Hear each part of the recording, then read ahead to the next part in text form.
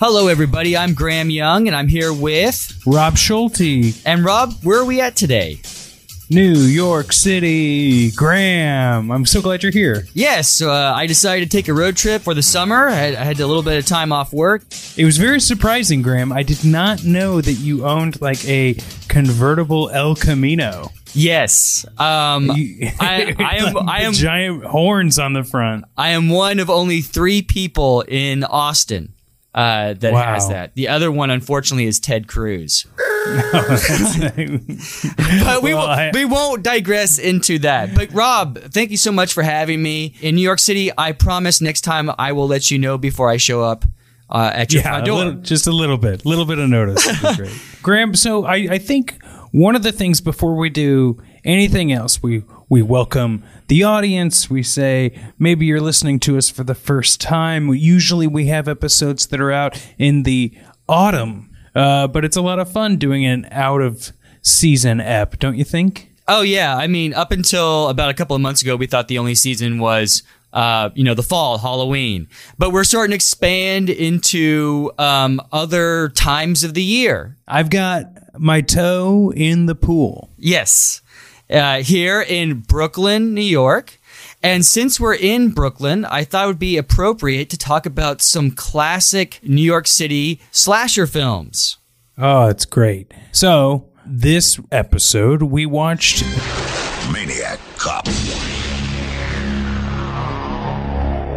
By the great William Lustig. Yes. One of my, this guy is great. I think over half of his films have Maniac in the title. But Maniac Cop, I always thought was a pretty groovy film. Graham, I got to ask you a question, though, and this is a film question that I think only you and fans of film of your stature could make clear to me, and I need a little help on something, okay? Okay. When you refer to someone's film, is it always the director? Yes. But being a hack filmmaker myself, I know that it takes a village, right? Sure, but I'm just wondering, like, at what point is it writer versus director or director, right? You know what I mean? Because, like, when you look at Lustig's film career, yes, there's a lot of maniacs in there. And then you look at Larry Cohen's, who wrote it, and there's also a bunch of maniacs, but then, like, this long list of crazy grindhouse films, essentially. Yeah, Larry Cohen is a genius, and we'll get into him. So, formally, it's the director's film. That's what I tend to do. I mean, that's what I've always done myself, too. I was just thinking about it, switching between these two IMDb tabs that I have open. And, because I guess it is like the director takes it and creates what they want from a script. True. I mean, well, the director is the ultimate creative captain of the ship, if you will. Absolutely. He wears the Russell Crowe hats. Yeah, exactly. Well, I remember watching an interview with David Fincher, and he was saying that he's kind of a control freak on set. You don't say. I'm paraphrasing, of course. And he said something to the extent of, when it's my name on the film, because I'm the director, we'll say a David Fincher film. And that's who gets the blame if it's a bad movie, and that's who gets the praise if it's a good film.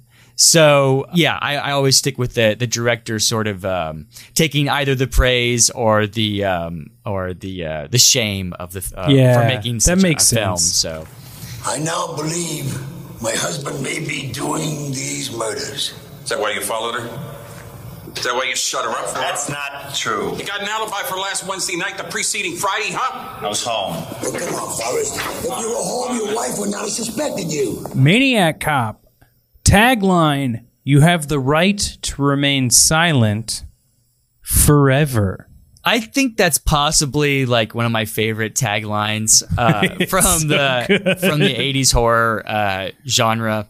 The title itself, Maniac Cop, producers were like, it was almost like RoboCop. Producers were totally against it until they released it, and they had great success with it, and they were like, oh, well, we were wrong. Sort of alluding to the fact that there may be some cops in New York City that are a little kooky, shall we say. But not all, and Rob, before we get into the plot, what was your initial reaction to the film? Whenever I see like a low budget 80s movie, or it doesn't even really have to be low budget, but any sort of movie before like 1994, they always just feel so real. It's like, this is a situation I could put, it felt like tactile, you know? This knows what it's doing, but it's also low budget enough that I feel like I'm on the street with these people. That's why I kind of thought this would be a great idea for a New York City movie, because I think it just really represents the city well. Yeah, I think it does. I also noticed a lot of things in the city that I don't think if I would have watched this a few years ago, I would have got. At the same time, I was watching the movie The Siege from 1995, I believe. Okay, yeah. And that is shot in Brooklyn as well, but they took like I believe it was a Polish neighborhood and doctored it up to be like a Middle Eastern neighborhood. And so it's very interesting. Like I heard that. I didn't know about the neighborhoods. This was something a friend told me about it. Oh, but it's weird to see New York and these different like vantage points and especially eras. Oh yeah, yeah, and you know, 1980s New York City sort of has that kind of vibe, especially when you watch films, especially independent films. I think 1981 was the most violent year in New York City history. So Maniac Cop coming out in the wake of that was maybe a statement by Lustig. Yeah, well, what was it, 88? So it's yeah, like he probably had the idea in like 82. Yeah, and then producers heard the name Maniac Cop and they were like, pass. They were like, why don't we first make one that's just called Maniac, okay? And then see how good that does. We'll test the waters with that. And actually, Maniac was a lot more controversial than... That's what I hear, but I don't know it, so... for those who don't know, Maniac is about a serial killer, and it stars Joe Spinell. Maniac, you can lock your doors, but you can't lock the madman out of your mind. Maniac is about a killer on the loose in New York City, played by Joe Spinell, who people may recognize from The Godfather. Who was he in The Godfather? He was one of the assassins during the montage assassinations during Michael's his kid's christening. Gotcha. Graham, this is as good a time as any to give the people an IMDb storyline update of just Maniac Cop from the vantage point of a fan of IMDb. But this one comes with a bit of a twist. Are you ready? Oh, I hope. Okay. Innocent people are being brutally murdered on the streets of New York City by a uniformed police officer. As the death toll rises and City Hall attempts a cover-up, Frank McRae heads to an investigation. A young cop, Jack Forrest, finds himself under arrest as the chief suspect, having been the victim of a setup by the serial killer and a mysterious woman phone caller. Forrest, his girlfriend Teresa, and McRae set out to solve the puzzle before the Maniac Cop can strike again. Twist, written by John Barrymore. Do you think John wrote this while on break of the set of Svengali? Yes. During the writer's strike, he worked on Maniac Cop. Because no one gave a shit about that at the time. But of course, now it's considered a classic. I was Captain Ahab. Anyway. But yeah, obviously that is not the same John Barrymore we are talking about. There's someone with a similar name of a dead Hollywood human being actor. Anyway, Graham. I like how you put human being before actor. Like, let's not forget that we're all human here. We are all human beings. This movie spawned a couple of sequels that maybe, hey, we're going to watch those as the days go on this summer.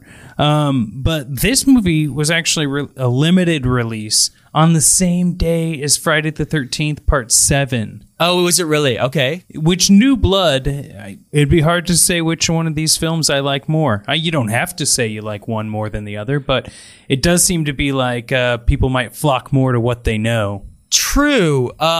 Let's just be positive and say what an amazing double feature for anyone who took advantage of that.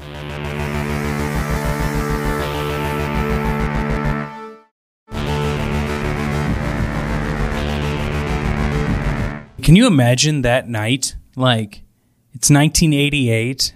You get to plan out your evenings. It's not like at any point in time you have a cell phone that someone could be like, hey, what are you doing? What are you doing? And bothering you. You can just be like, I'm going to go see... You know what, Graham? Let's set up a scenario. Okay. We are at work on Monday, and someone's, you're at the coffee station, day's getting started, and I come up to you and you had gone to this double feature, okay, on Saturday. Hey, Graham, man, Mondays. Ugh, I didn't even do anything this weekend. Did you have anything go on? Well, yeah, but I don't know if it'd be anything you're interested in. Oh, you've piqued my interest. Nah, just forget it, man. Just forget What? it. No, what was it? What'd you do? Did you travel? I traveled to the theater. Oh, really? Would you call yourself an auteur? Well, I would call myself an aficionado of great New York City cinema. I dock my cap to you, sir. What films did you see? And do you recommend? Yes, absolutely. I saw the what is soon to be classic Maniac Cop 2. What? Keep in Maniac Cop I'm sorry, 2? sorry. I saw Maniac Cop. Maniac and keep Cop. in mind, this is 1988. I had lots of choices when I went to the theater. I could have watched Beetlejuice. I think Beetlejuice came out in 88. Yeah, I could have watched Beetlejuice. But instead, I saw Maniac Cop. I wasn't finished there. Oh, really? No. I stuck around, and when the usher wasn't looking, I got a 2-for-1 and went into the theater and watched Friday the 13th Part 7. Oh, man. Let's do it again this weekend. And scene. Wow. Yeah. Graham, that is... I love that feeling, though. You know what I mean? Like, the idea of being able to just, like, I'm going to sneak into the movies, and I'll be spending my entire evening at the movies. What's the last movie that you snuck in? You did not pay for this movie. You just went in and watched it. Oh, man. I know the first one I did, but I don't remember the last time I actually did it. I guess I snuck into some Liberty Hall movies, but that was kind of like... no. Well, you worked there, so yeah. I mean, you rebel. But the first movie I snuck into was The Beverly Hillbillies. After my dad was late to taking us to a Nightmare Before Christmas. Afterwards, he goes, hey, let's sneak into this one. And we watched The Beverly Hillbillies. And you learned your lesson and you never snuck into another movie I guess so. again. I've blocked out every movie since that I snuck into. Good Lord. I think, in all honesty, the last film that I had to sneak into a theater to watch was Enemy of the State. Oh, man. With Will Smith and Gene Hackman. And the only reason I didn't pay for a ticket, I would have gladly paid for it. But in Kansas, if you were under the age of 17, they treated it like an X. You could not get in. They treated it like it was a law. Yeah, I mean, which it's not. One of these days, Rob, we'll do a episode about the rating system in America. One of these days. One of these days. So back in it, this movie did not do well in the box office, Graham. Well, it wasn't released in that many theaters, and that was the problem. Yeah, it was very, very limited. It was a success if you want to keep in mind the number of theaters that it was released in. But again, with a title like Maniac Cop, they got really spooked before release date, and it wasn't released in as many theaters as it should have been. And I think that is the reason why it's not successful. Well, and this was a non-union film too, right? So there was pushback from Teamsters in New York. And most of Larry Cohen's movies and William Lustig's movies are non-union. And does that just mean union workers are angry and so they'll do something to sabotage your film? Well, I'm not saying one way or the other. I just didn't know if he actually deliberately did something like threw rocks at their house. You're just curious. No, I actually have an answer for you. Oh, please. So the Teamsters would shine bright lights during night scenes on the location, and they would also shine lights into the camera, which would really screw it up. You weren't able to get your shots, and And they just did that because it was a non-union film. Yes. Aha. And they also took the muffler off of a Harley Davidson. So for the indoor scenes at Maniac Cop, they'd have a guy circle the block and just cause noise so they couldn't film. And eventually Larry Cohen did work out a deal with the Teamsters. I don't know to what extent, but they were able to complete the movie. So, well, that's good. People need to be paid a living wage. Yes. No, I think people should be taken advantage of by the millionaires in Hollywood and New York. I am all for that.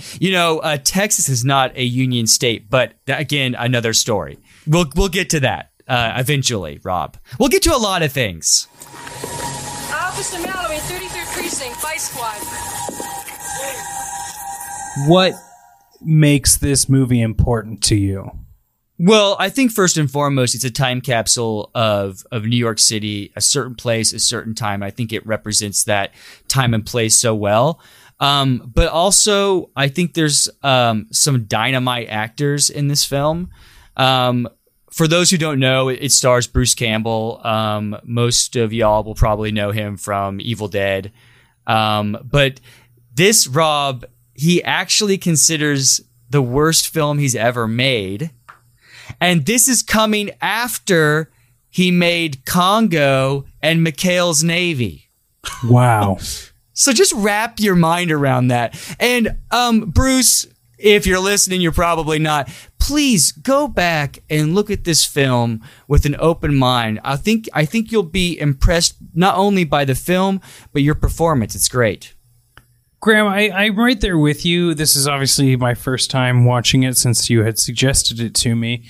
And being able to both be in New York right now and look at what a movie like this represents as a time capsule, but really what story was actually being told here? Was it that no matter what, there's going to be an authoritarian police presence that you never quite know what they're up to?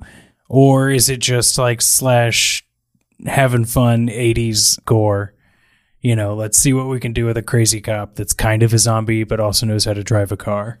The latter is probably untrue because I think Larry Cohen and Lustig are more intelligent. Their films are slasher films, but it's a stage to present a bigger story. We've talked about this before. But certainly a civil untrust of the New York City police. Of course, there were several corruption cases in the 1980s. The documentary, The 7-5, goes into that if you want to watch a good documentary about police corruption in the 1980s. But also, Rob, I love the themes of the protagonist or sort of what the story that Lustig is telling, I should say, with the protagonist and the antagonist. I love Bruce Campbell's character because he's a flawed character. In fact, we see him cheating on his wife. Yeah, for sure. And then he's so guilt-ridden for the rest of the movie, and he's almost obsessed in trying to make that right. It makes for a really compelling character, in my opinion. I completely agree. And then I on the same level that the Maniac Cop could be a flawed character as well, being a good police officer that is now put in a position that just kills whatever it wants. Yeah. And he was screwed over and killed in Sing Sing. And just that, I think that Lustig and Cohen are showing some real dimensions to what otherwise could have been cardboard cutout characters. Mm-hmm. And I think it's really intelligent filmmaking, both the actual filmmaking, but also in the storytelling. This is I don't think it's the greatest horror film of the 1980s, but I do think it's a standout one, and I think it's one. Just wait till you hear what I have to say about number 2, because I think spoiler alert, I think number 2 is one of the best sequels ever made. But the first one I think stands on its own. As just being a really solid story. And one of the things I also liked, I don't mean to drag on here, Rob. The whole first act that everyone in New York City is paranoid of police officers and that innocent police officers are being shot by civilians. Yeah. And that whole paranoia, I love it. I mean, I love it. I really, you could cut the tension with a knife, man. I mean, well, and the fact that they also made it frightening to see this cop during many daytime scenes. Oh yeah. Like felt a lot like Halloween. Oh, Rob, I think you're onto something there. I think you're absolutely right. And I think we should just stop and take a moment and mention that Laureen Landon, although she hasn't done the top films in the world, she's pretty convincing and fun in this movie. She's amazing. And Rob, there's a little scene with her. I don't know if you noticed this. She's holding up a police badge. Oh yeah. But it's upside down, and they actually, that was the only take they had of that, so they had to use it. But I just think I think that little tidbit is wonderful. But no, she's amazing. And we should also mention Robert Zadar.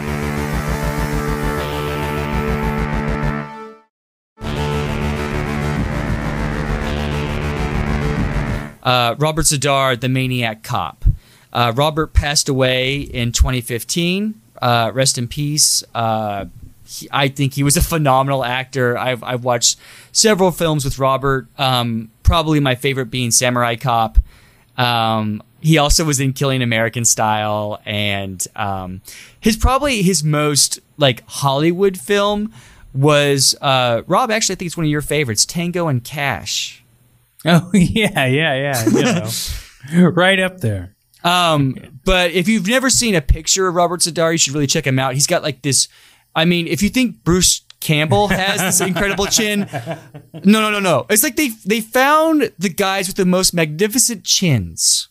Robert Zadar and Bruce Campbell. And Robert Zadar's chin, like, could kill you if you got too close to it. That thing was dangerous. It is, it's deadly. Actually, he's killing everybody.